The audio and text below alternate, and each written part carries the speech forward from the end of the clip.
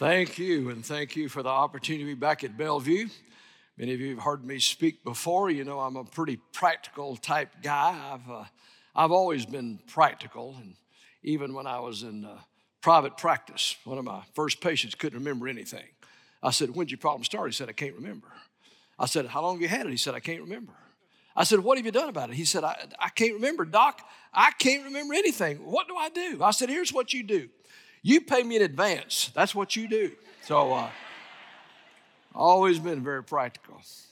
We're going to take a message today that's usually a message that I usually talk about relationships, but I'm going to switch gears a little bit and talk about a subject that's difficult in some ways to talk about because it is about the difficulties of life, the bad times. Now, we all have bad days. I mean, I'm not talking about that. Just a bad day. You know you're going to have a bad day, don't you? When the bird's singing out your window's a buzzard, you know it's probably going to be a bad day. You get up and put your pants on backwards and they fit better. It's probably going to be a bad day.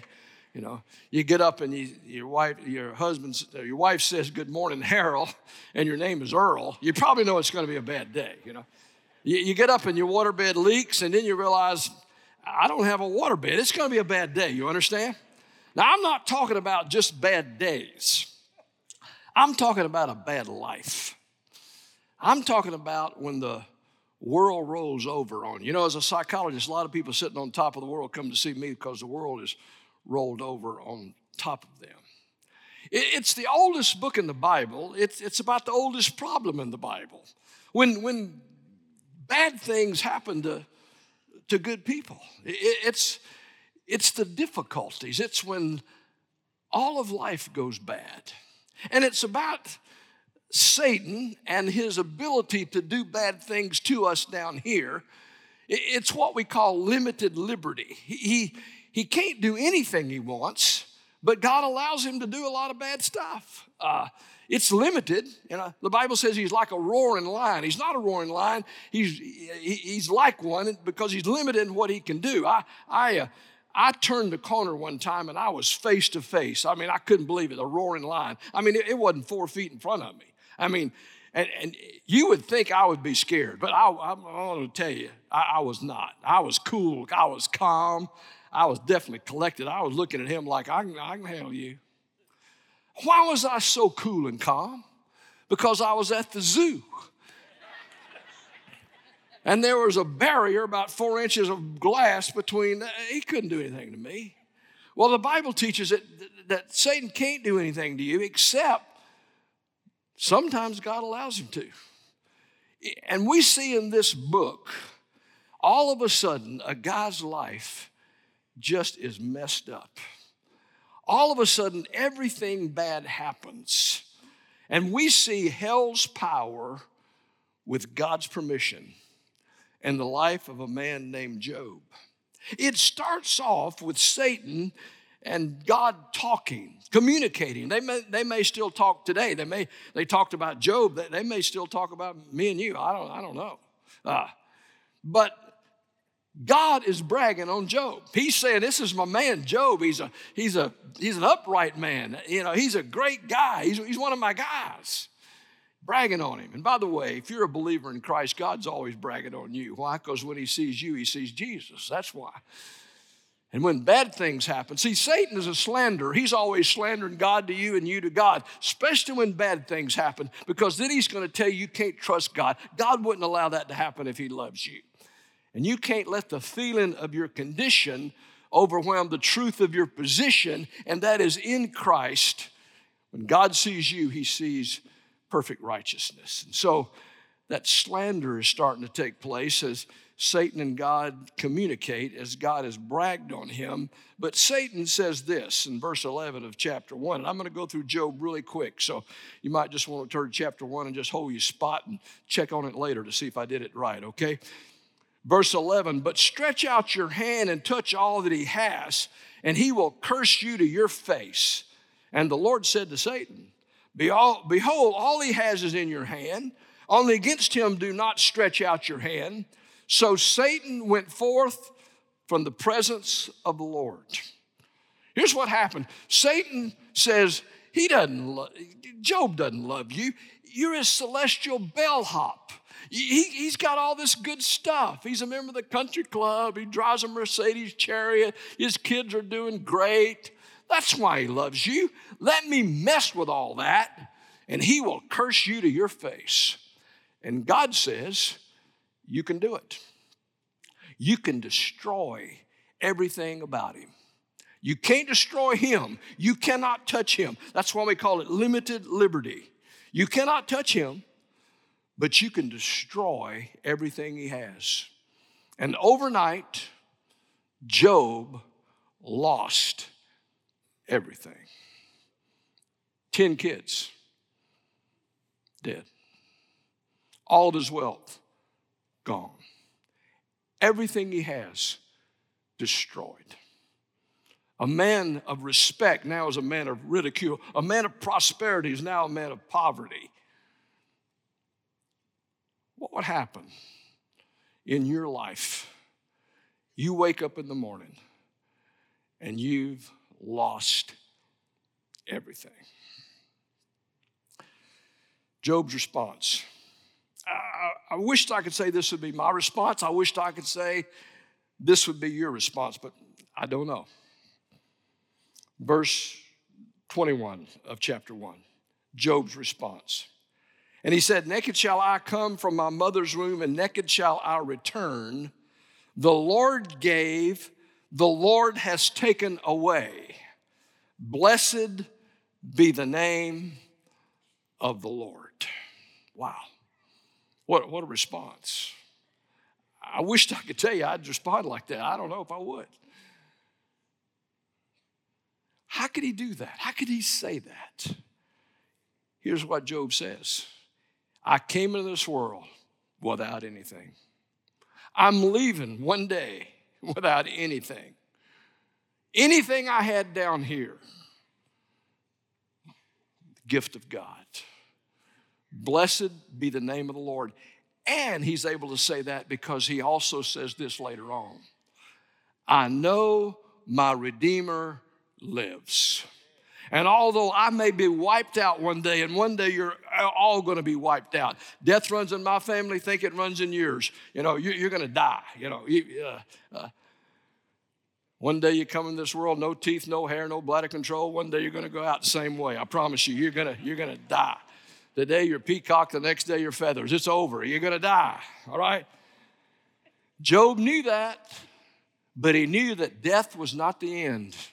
He knew that his Redeemer lives. And he says, one day, I don't even understand it. This is the Old Testament. He says, one day, even though worms will eat this body, I'm going to see God because my Redeemer lives. Just think about it for a minute. How did you come in this world? Without a stitch. Without a stitch. And it's a shock. I mean, think about it. It doesn't get any better than that 9 months before you're born. I mean, you just eat and float and eat. I mean, how good is that? For 9 months, you don't have a worry in the world. Eat and float and eat. And then boom, you're born. Man, you got to cry now every 2 hours to get something to eat. You throw up at both ends, you know. You can't walk for 2 years. You can't find a job. And why do you need a job? Because you already owe $64,000 on the federal debt. You know, no wonder the baby's crying. Baby's crying. Everybody else is laughing. You ever notice that? Babies coming, you know, all the grandparents and father goo-goo, they making these funny faces. And the baby gets to know them and their mom and dad and Papa and Mimi, and they get to school, and then they become teenagers and drive their parents crazy, and then they get married, and then they have kids, and then they have teenagers and drive them crazy. Then they become grandparents, and then they get old, and then life goes full circle. Always has, always will. I was little, My dad helped me go to the bathroom. My dad had cancer. I helped him go to the bathroom. Life goes full circle. Don't get arrogant about life. But like Job, it's the paradox of life. If you know your Redeemer lives, it's the paradox. When you came in crying as a baby, everybody else is laughing. But if you know Jesus, when you go out, you're going to be laughing while everybody else is crying. Why? Because your Redeemer lives. Well, Job lost everything. Satan is persistent. Satan says, well, God, he did pretty well with that test, but let him feel pain. Let me get a hold of him. And God said, okay. Again, limited liberty. You can make him sick, you can make him in pain, but you can't kill him. And overnight, Job was in unbelievable pain. I'm a guy, and most guys that I know, when we get sick, we're just big babies. I mean, I first got married. I got sick, and I thought my wife was going to, take care of the little boy, get him ice cream, and his little boy's sick. And she said, "Take a shower and go to work. You'll be okay." And I'm what? I wanted some sympathy. I don't know if Job was like that or not, but think about it. Job has lost everything. The only person he has left is Mrs. Job. That's the only person he's got for encouragement. And he turns to her for encouragement. And what does she say? Well, you know what she said. It's classic. It's everybody repeats it. His wife said to him, "Do you still hold fast your integrity? Curse God and die." Guys, how'd you like to be married to Mrs. Job? First sign of sickness, just curse God and die. Check your life insurance policy.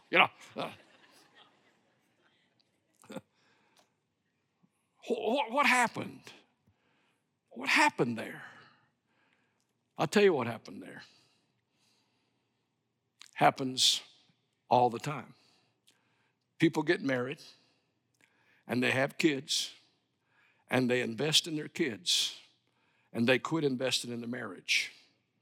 I tell everybody around the country, life really begins when the kids leave home and the dog dies. That's pretty much when life really begins. You can do anything you want then. But only if you've invested in your marriage. Now it's an epidemic of gray divorce. Why? Because the kids leave home and the dog dies, and these people don't know each other. They don't have anything in common. They don't know what to do. And they get divorced. Best thing you can do for your kids, keep investing in your marriage. Gives them that security that they need. Well, Job's discouraged. He's been beaten down. And his friends show up. Now, let me just tell you about life. Life, you cannot live it by yourself. That's why the Bible says in Genesis, it's not good for man to be alone. There's some things in life you can't handle by yourself. You're going to need some friends. My wife, she usually likes to come to Bellevue, but she's with our grandkids, so she's not here. But my wife just loves snow skiing. From the very beginning, she just loved snow skiing. From the very beginning, I hated snow skiing. It was like a contact sport with no airbags. It was just hard. Any sport that has an ambulance at the bottom of the hill, do I really want to do this? But man, she just, so everybody that asked me to do a leadership ski, retreat, or a marriage ski retreat, or a single ski retreat, she said, "Oh, we're going to do that. You booked that one. We're doing that. We're doing that one. You're doing it." I said, they got to give me some money to do that. No, we'll just go. We'll do it. Love to do those things. So I end up doing a lot of them. Now, if you want to go, let me just help you. I told you this would be practical. Let me just help you right here. If you ever go snow skiing, let me give you some help. Do these exercises to get ready. Take some gloves and soak them in water, and then put them in a freezer for about 24 hours. and then stick your hands in those frozen gloves and walk around all day with them, like this.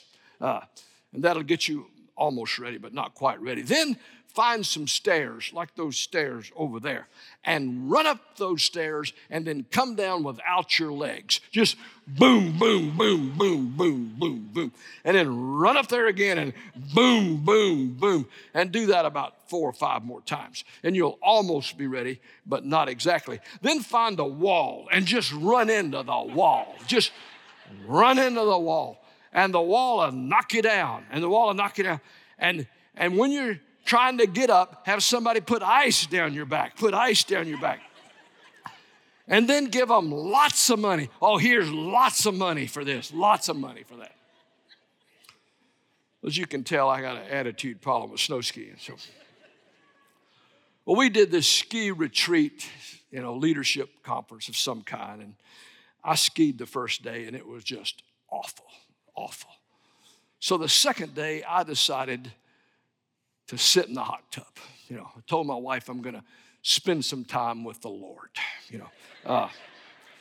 I'm just like you. I spiritualize my psychological problems too. And so I'm in the hot tub, and my wife comes by. And she says, "What are you doing?" I said, "I'm taking the day off. I'm sore. I'm going to sit in the hot tub." And she says, "How can you be sore? You jog 2 miles a day." I said, "When I jog, I very rarely fall down or run into trees." And I ran into trees and I fell down yesterday, and I'm sore, and I'm staying in this hot tub. And then she starts quoting my sermons. I hate it when she quotes me, like, "You got to face it to fix it," and stuff like that. And I'm thinking, those sermons are for other people. So then she just gives me that disgusted look. There's a school that women go to that they teach them how to give disgusted looks.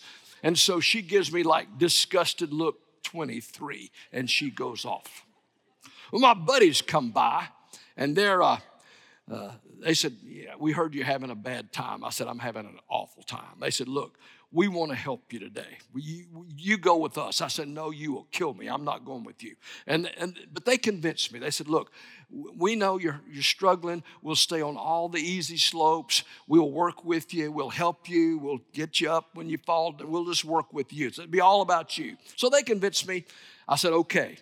And so then you got to get on all that stuff. It takes about 5 layers and an hour to get it on. Then you got to go to the bathroom to pick all layers off. So about 2 hours later, I'm ready to go, And they were good. They were helping me and working with me, and we stayed on those greens, and those easy blues. And there's, they got sweet names, like Peter Rabbit Run and Peach Blossom Hill. They're just sweet names, and we're just going on those easy slopes on Peter Rabbit Run and Peach Blossom Hill, and we make a turn, and we're on a black slope, and it's looking straight down. And there's nowhere else to go. And I am scared to death. I'm confessing sins I just thought about doing. I thought of Drew. I confessed some of his sins. I mean, I'm surrendering to go to foreign missions. I'll go to Haiti. I'm going to die right here, Scared to death. All of a sudden, a buddy of mine, expert skier, over to the right of me, a little far down the mountain, says, "Charles, don't look down. Don't look down. Make your little S's and ski over to me. Don't look down. Just make your little S's. Come on, ski over to me." And I skied over to him. Then he went to the other side of the mountain and said, "Don't look down. Just come to the side. Come over here. Make your little S's." And we did that all the way down the mountain. Let me tell you about life. There's some hills. Can't get down by yourself. You're going to need some friends. You need some friends. Friend that can do these things for you. A sensitive tear. Somebody that you can just cry with.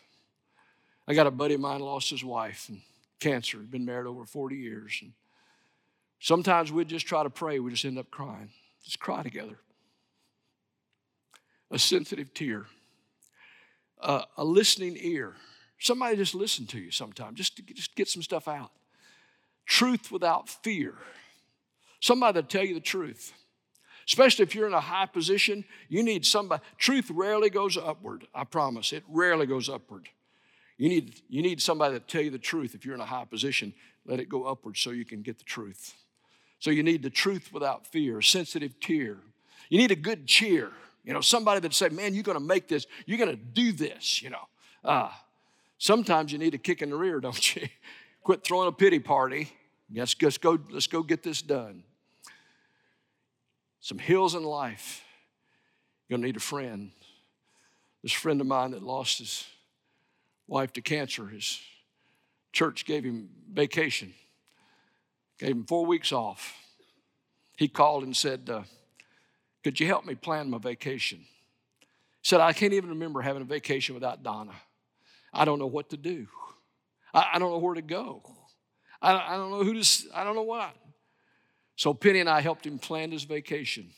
And we planned stops along the way where there'd be people there that he could be around. I flew to Wisconsin to be with him because we didn't have anybody in that area. So I flew up there and I was with him for 4 or 5 days. You got to have some friends to get you through these difficult times. Job's friends came to do ministry and they left him in misery. You won't believe what Job's friends said. They said things like this. They said, they talked about his kids. They said, if your children have sinned against him, he has delivered them into the hand of their transgression. They basically said to Job, Job, your kids got what they deserved. Instead of connecting with Job's feelings, they tried to convict him with their theology. See, instead of standing in Job's shoes, they tried to stand in God's shoes. And Job started getting angry. They're starting getting angry at Job.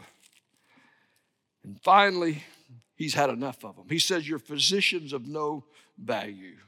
So let me help you here. Let's get practical. When somebody is going through a difficult time, touch is always better than talk. A trace of grace is better than a truckload of guilt. Many times you don't want to go see somebody because you don't know what to say. Go anyway. You just being there will be a comfort even though you don't know what to say. Also, understand that if you're going through something like this, that if you're not careful, you will engage in what we call over solitude.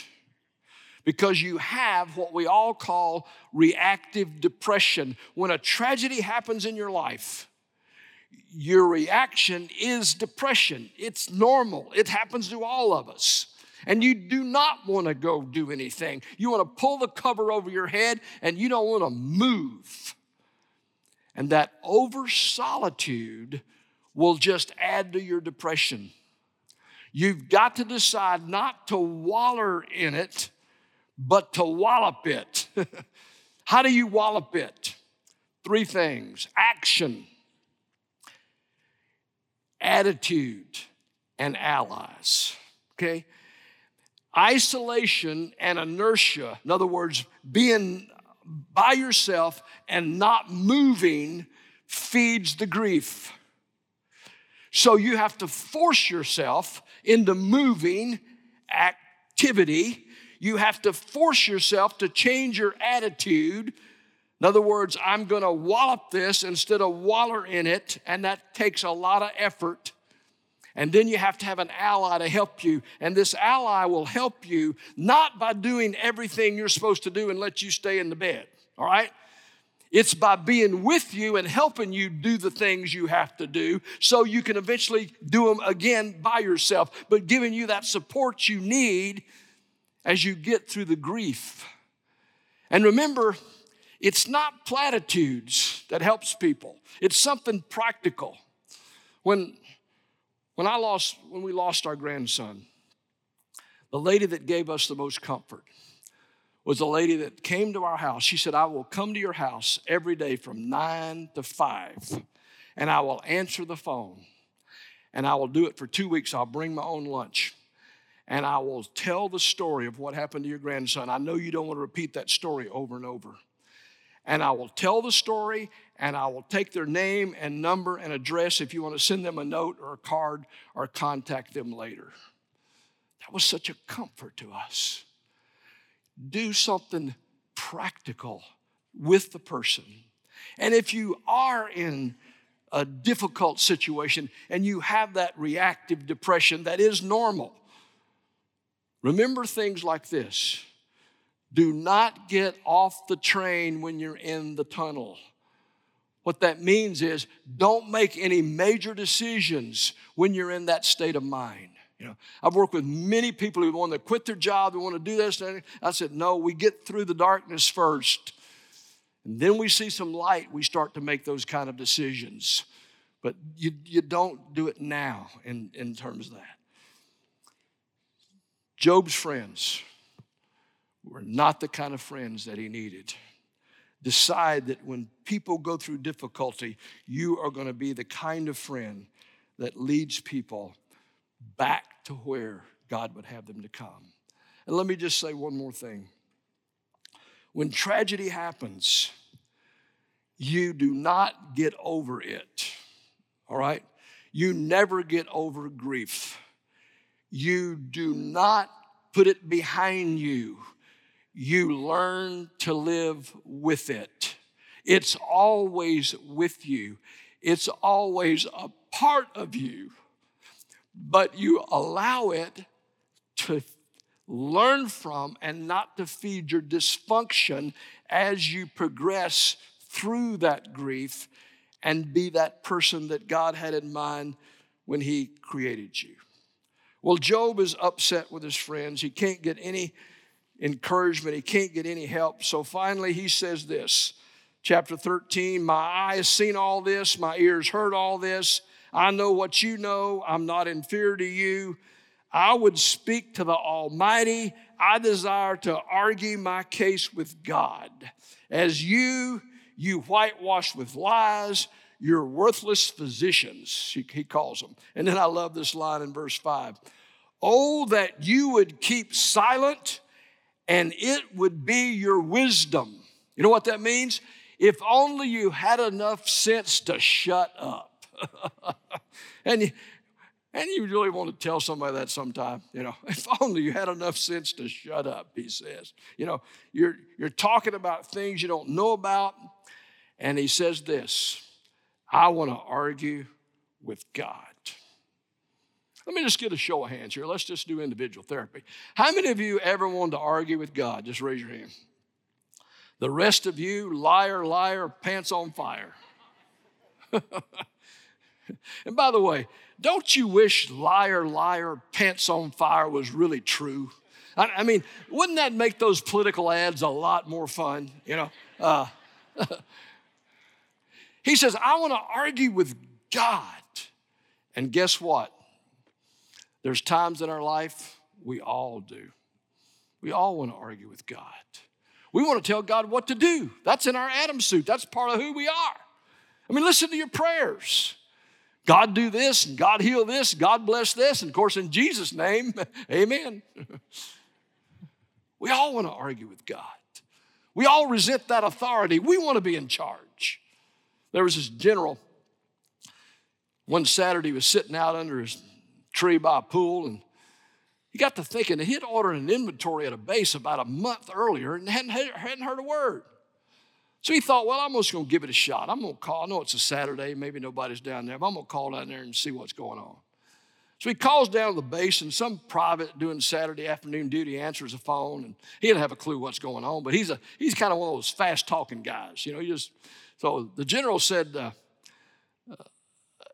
there's an inventory that's going on down there, isn't there? And the private said, oh, yeah, we got an inventory going on. He said, well, how's it going? He said, oh, it's going great. He said, well, what are you finding out? He said, oh, man, we got 85 helicopters. We got 103 of this. We got 50. Man, he's just on a roll. He's just making up numbers. He doesn't know. He's making up a bunch of stuff. And he's on such a roll at the end, he finally said, and we got 5 Cadillacs for those fat generals to ride around in. Well, the general on the other end, kind of got quiet. And then he said, young man, do you know who you're talking to? He said, well, no. He said, this is General Edgar Brown. Well, it got quiet on the private's end, of course, but then he was a quick-thinking private. So he said, well, General, do you know who you're talking to? He said, well, no. He said, good, goodbye, fatty, and hung up the phone.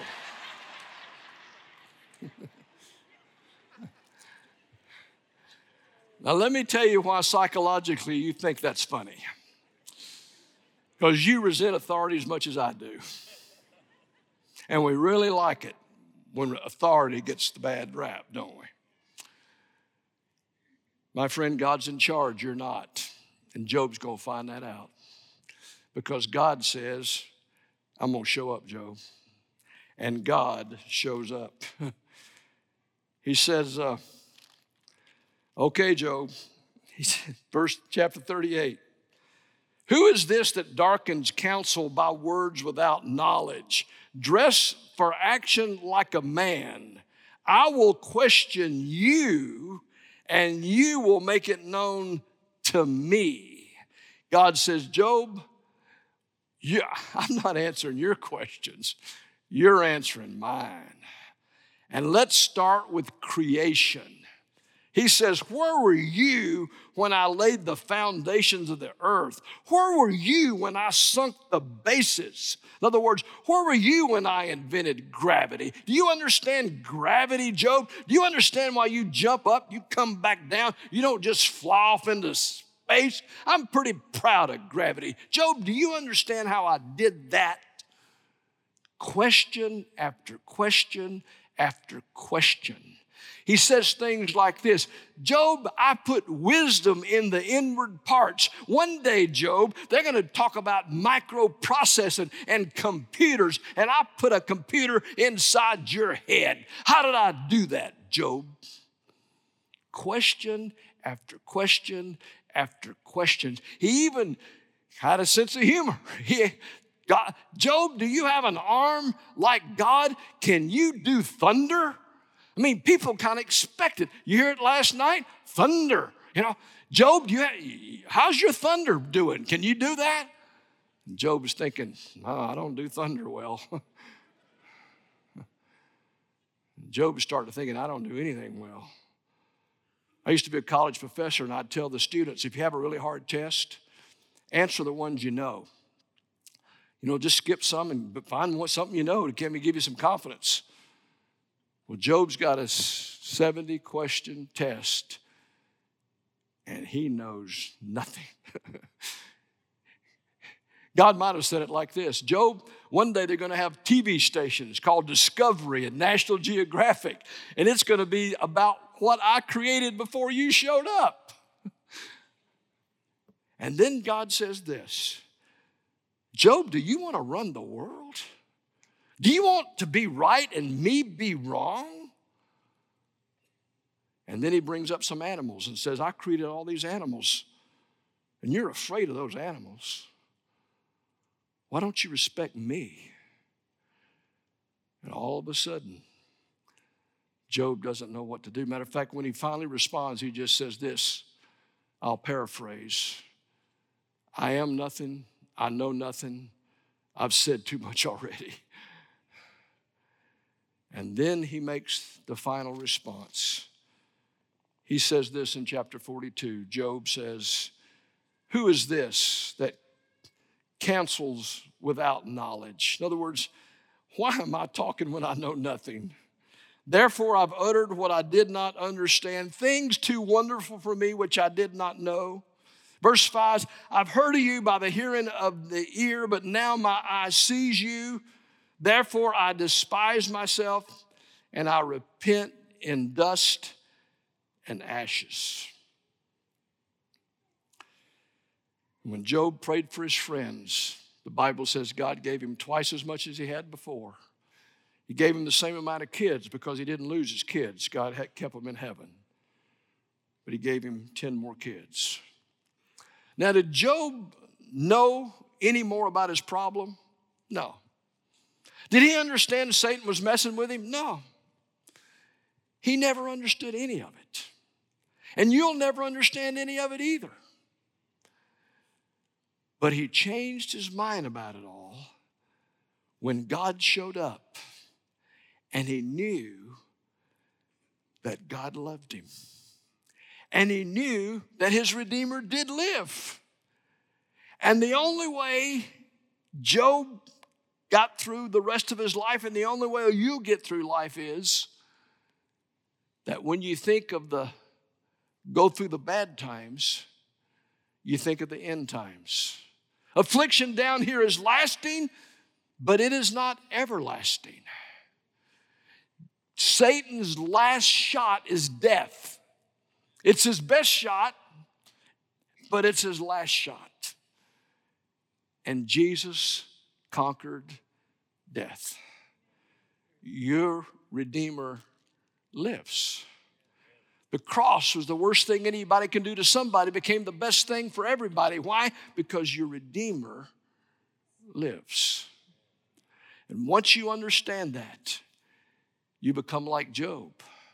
Yes, you're going to have tribulation. But Jesus says, be of good cheer. Why? Because I have overcome the world. My daughter Casey, she's about 4. Cut her chin on a coffee table, somewhat like that corner right there. Just fell and hit it. And by the time I got home, you know how kids are. It wasn't hurting anymore. She was playing, running around. I looked at that chin, and it was a pretty good cut. I call a doctor friend of mine, and I tell him it's about a half an inch long. He said, well, we got to sew it up. It's going to scar. Bring her down to the emergency room. I'll sew it up. You ever tried to reason with a 4-year-old? Kind of right up there with leprosy and root canals. You know, I tried to tell her we got to go get this thing fixed, and she kept saying, well, Dad, it doesn't hurt anymore. Will it hurt if we go to the hospital? And I had to say, well, yes, it will. Well, why hurt it again? It doesn't make any sense. So finally, I just had to get on my knee and look her in the eye and say, Casey, you know your daddy loves you, don't you? Yes, sir. You know I wouldn't make you do anything that wasn't absolutely necessary, don't you? Yes, sir. Well, honey, your chin's not going to be like it ought to be unless we sew it up. You're going to have to trust your dad, and we have to go to the hospital. Yes, sir. Tears in her eyes. Being a psychologist, I want to make it easy as possible. So I said, now, after it's all over, we go to Walmart and get you a prize. And she said, that'd be good.